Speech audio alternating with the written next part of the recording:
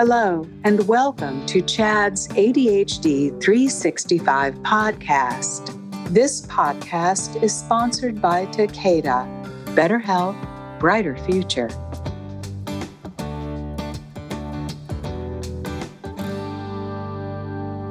Hi, welcome to this episode of ADHD 365. My name is Sarah Bowser, and I'm the Adult and Educator Training Manager for CHAD. Today, we're talking with financial planner David DeWitt. David, could you start off with telling us a little bit about yourself? Yes, sure. No problem. Thank you so much for having me. I'm a financial planner who also has ADHD. And so I've decided about a year and a half ago to dedicate my whole entire career to helping other people with ADHD with their money. And so needless to say, I've learned a lot since I've made that decision and I do have a lot to share and I'm looking forward to it. I've been a financial planner for 6 years and feel like I found my calling helping people with ADHD. So all is good and I'm excited for this interview. Great. Can we start with an explanation of what is the relationship between money and mental health? Yeah, I think money and mental health is pretty much inextricably linked because if you have financial difficulties, that's going to really contribute to a lot of stress and anxiety in your life. And also, if you have stress and anxiety, that can cause a lot of financial difficulties. So we don't always know which one causes which, but when you get into this sort of situation, it can be a vicious cycle where you have financial difficulties that causes anxiety and stress. The anxiety and stress makes it harder to be productive at work and make more money. And then that causes more financial difficulties. And so you're just stuck in this routine and that can be a really painful place to be. And so I think I saw a stat that from the Mental Health Policy Institute where 46% of people that have debt also have a mental health diagnosis. So that stat alone shows you something. What are the key reasons why people with ADHD struggle with money management?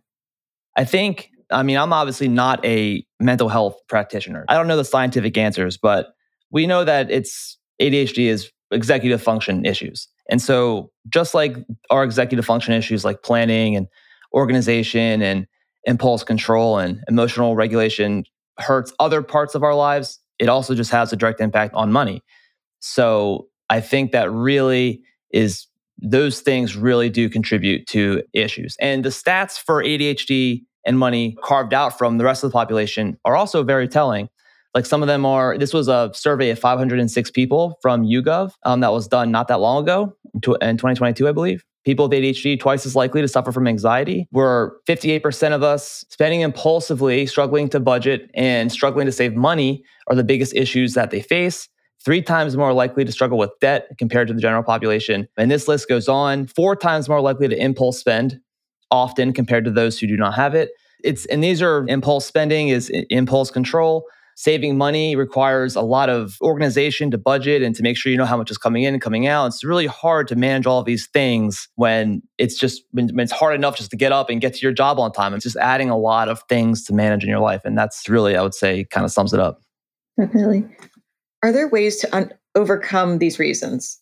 There are. And I actually wanted to just back up 1 second and say that beyond the executive function issues that make money hard, there's also people with ADHD who have no problem managing money. And so they're interesting case studies. So other things that are relevant to everybody are things like how you were brought up. If you have ADHD and even your parents have ADHD, but you observed your parents having great financial habits and they taught you about money and everything was transparent and you learned to value from an early age, like the intangible things that money can give you, like freedom and security, then you're really set up for success. So it's not just that everyone with ADHD sucks with money. That's not true. There's also cultural things. There's so many different factors that go into it. So I just wanted to throw that out there too. And your question about ways to overcome it. Yeah, there are. The thing is though that there's no magic bullet. There's no cheat. There's no hack to do this. The way to give yourself a good chance of this is you really have to spend a lot of time. You have to set aside time, however you need, to reflect on your actual life and your relationship with money and how money has impacted you negatively or positively, but a lot of times it'll be negative. And thinking about how it's hurt you and think about what would change if you had an abundance of money. If you can really connect intrinsically to that, it really does help. So that's a starting point. But then there's a lot more you have to do. You have to come up with goals. You have to think of your future self. okay, you're in this place now, but in 5 years, think about what future Dave wants. In 10 years, what does future Dave want? What does he want to wake up and see around him? Does he want a family? Does he want to have security and peace of mind, a better job, all these things? And so once you have that vision, the harder part then is to, okay, what are the steps to get there? So you have to back down and say, what obstacles are in my way from having that? A lot of times it'll be debt, no emergency fund. So those can be your starting goals kind of thing. But you have to do all of this work. There's no other way around it. And then you have to, and this is a trigger word for a lot of us, but you have to budget.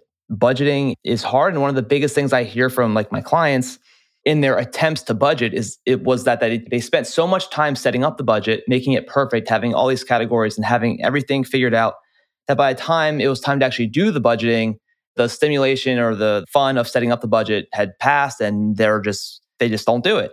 And so you don't want to make it too complicated. It can be very simple. And one of the things I have to teach people a lot is that budgeting is not simply opening up a Mint account, linking your accounts, and then tracking spending.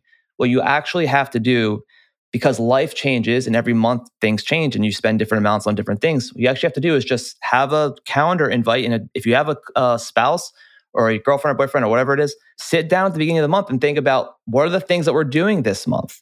What are we doing we're going to be spending money on? And then you go into your budgeting app or whatever you use, and you actually change your budget amounts every single month based on what you're expecting that month. And that way, you're intentionally envisioning the month ahead of you, and you're setting yourself up to be in your day-to-day life, just make better decisions because you've actually sat down and looked at the month ahead. So you can't just go back and at the end of the month say, let's look where we spent money, because if you do that, you're always going to see that you spent too much. Budgeting is proactive and intentional. And if you just sit down and do it, it's okay. And then like, for instance, I do this a lot, but I kind of have to practice what I preach best I can. But like if I notice that I'm going to be going over on my food budget for the month, I just simply raise the budget for the food. And then I just look at my other categories and I just decrease it and find a place I can pull back. So I can just try and stay within my boundaries. And I know it sounds hard, but there's no other way around it. You have to become very aware of what's coming in, what's coming out. If you don't have that awareness, you're just going to be swimming in the chaos that it so often is. Yeah, absolutely. Are there differences in how men and women with ADHD struggle with money management? So I was thinking about this question, and to be honest with you, I couldn't really think of any obvious like ADHD fueled reasons in my practice, but I do think that there are just general differences. And a lot of it, I think, has to do with traditionally how men and women have traditionally had different roles in families. So traditionally, men have been like the breadwinner or the person who manages the money, and so unfortunately, a lot of girls are still brought up not as much training, so to speak, from parents on this. So what I do find a lot is women who have been recently widowed or recently divorced don't know what to do. They feel lost. They don't know how to start. They just don't know how to manage money as well. And so I think part of it is the cultural or the sort of traditional thing, but I think this is obviously a thing that's changing in society. But I mean, that change is slow, and of course, it still exists. So that's like the biggest thing I could think of. Other just interesting things is women are much more holistic thinkers. They're much more concerned about the money's ability to support family and to be able to create wellness. And men are just typically a little bit more, let's get this done. I need to get out of this debt, just more like matter of fact. Or I think the women are more, I kind of like working with women more. I shouldn't say that, but they're just more thoughtful. And yeah, it sounds really mean against my own gender, but yeah, it's the truth. What types of tools or services are best to help adults who have ADHD with managing money? Yes, there's lots of different things. For one, there's, of course, like budgeting apps. If you're a technology person, you like apps, you can use apps. There's apps like Mint. YNAB is a really popular one, although fair warning, that one's a little complicated, but once you get it, it's really effective. So there's apps like that. And then there's financial coaches as well. And I think coaching is what the doctor orders, so to speak, for a lot of people with ADHD and a lot of people who reach out to me. So coaches are going to be the ones that help you get organized, help you come up with your values, and help you actually make the structure and help you stay accountable for a period of time. It's much more intensive than what I do, for instance, which is planning, where they'll meet with you every single week and you're just going to get accountability and you're going to learn everything you need to know about managing your money and your goals and all of that. And then there's financial planners like me. I certainly am as close to a coach as a financial planner will ever be, but you'll meet with a planner less often, but they're going to help you build wealth. So like my whole mission in my life is to help someone with ADHD who is got all the potential in the world, but hasn't figured out how to bring it all together and get the plan, make the plan and help them build wealth one step at a time. So that's a planner is going to be a long-term partner. A coach will be more of a 3 to 6 month sort of project where it's like, you're going to get a lot of real hard-hitting help.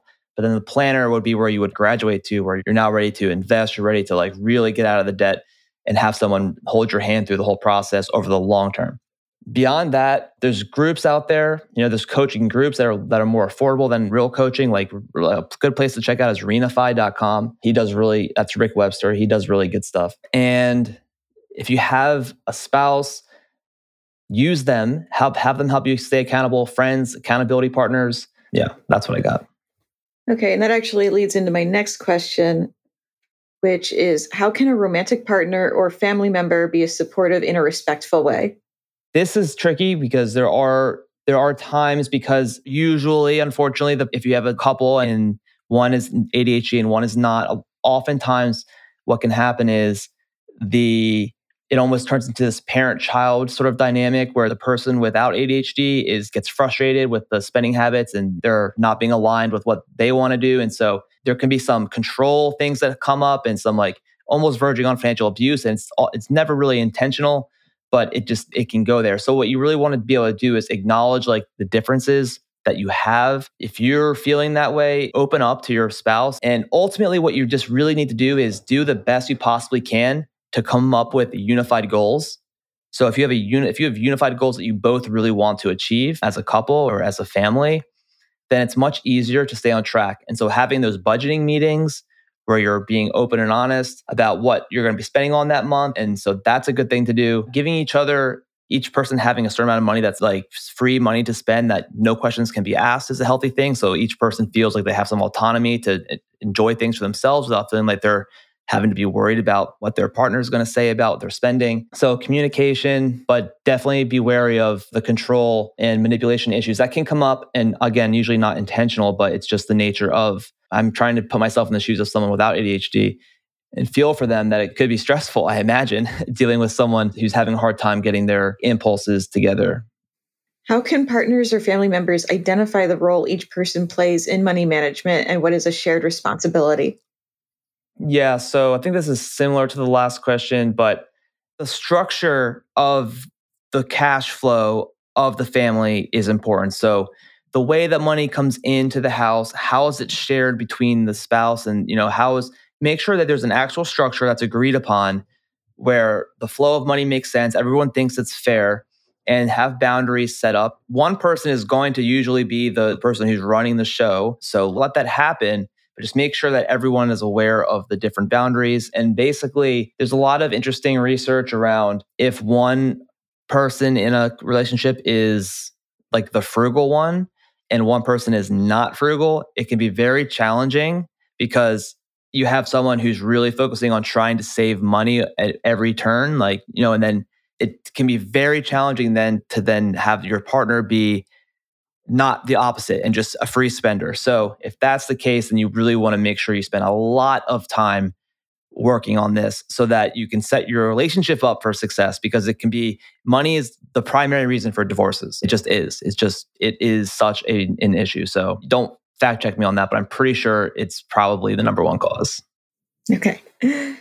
So our last question is, people with ADHD may have lower incomes due to symptoms that affect employment and education levels. Are there ways that they can compensate for this to become more financially secure? Yeah, this is a hard question because if ADHD is affecting your ability to earn and you have less income because of your ADHD, then the way to sort of help solve the ADHD problem is to spend more money on more support. And so it's an issue because all the support that we need costs so much money. Like we need a nutritionist, we need a financial planner, we need this and that. So it gets tricky, to be honest with you. So you have to just know thyself and know that you're likely to experience lower income and just accept it. And then accept that you're going to have to keep your fixed expenses low. So when you want to get your first home, make sure you're getting a home that's going to be not make you house poor. So if you don't get all the promotions in the world, you'll still be able to afford to live your life a little bit. So do your best to embrace frugality. Frugality is an interesting word. A lot of people have a negative view of the word frugality, but if you go to thedictionary.com and look it up, it simply means being economical with your resources. In other words, it means don't be wasteful. So if you can really embrace, and then that's not a bad thing. So if you can really embrace that and keep your fixed expenses low, then you give yourself a chance to be able to still save for your future and also enjoy your life. So don't get the big house, don't get the nicest car. I mean, that's honestly the best I can come up with to this question. Side hustles, of course, I mean, people's brains are their biggest asset. I can't tell you how many times I've helped someone uncover some skill that they could easily be side hustling or freelancing with because they have this skill. And that if you're struggling in the corporate world because your boss and expectations and all that, and you're not going to make it very far in that world, then being a freelancer means you get to do your own thing on your own schedule. You're in control. It's much easier to sort of mentally handle the load. And so I really encourage people to develop some skills that are needed. I tell people just go to Fiverr.com, which is a website for, the gig economy website, and just look at all of the categories and look at all the things that people are posting jobs for and realize that like, if you can just help someone post their social media things a few times a week, then like you can make some extra money. So find ways to make extra money. Just get creative. So that's what I'd say. Great. Thank you so much. This podcast was sponsored by Takeda. Better health, brighter future. Thank you for listening to another episode of Chad's ADHD 365 podcast.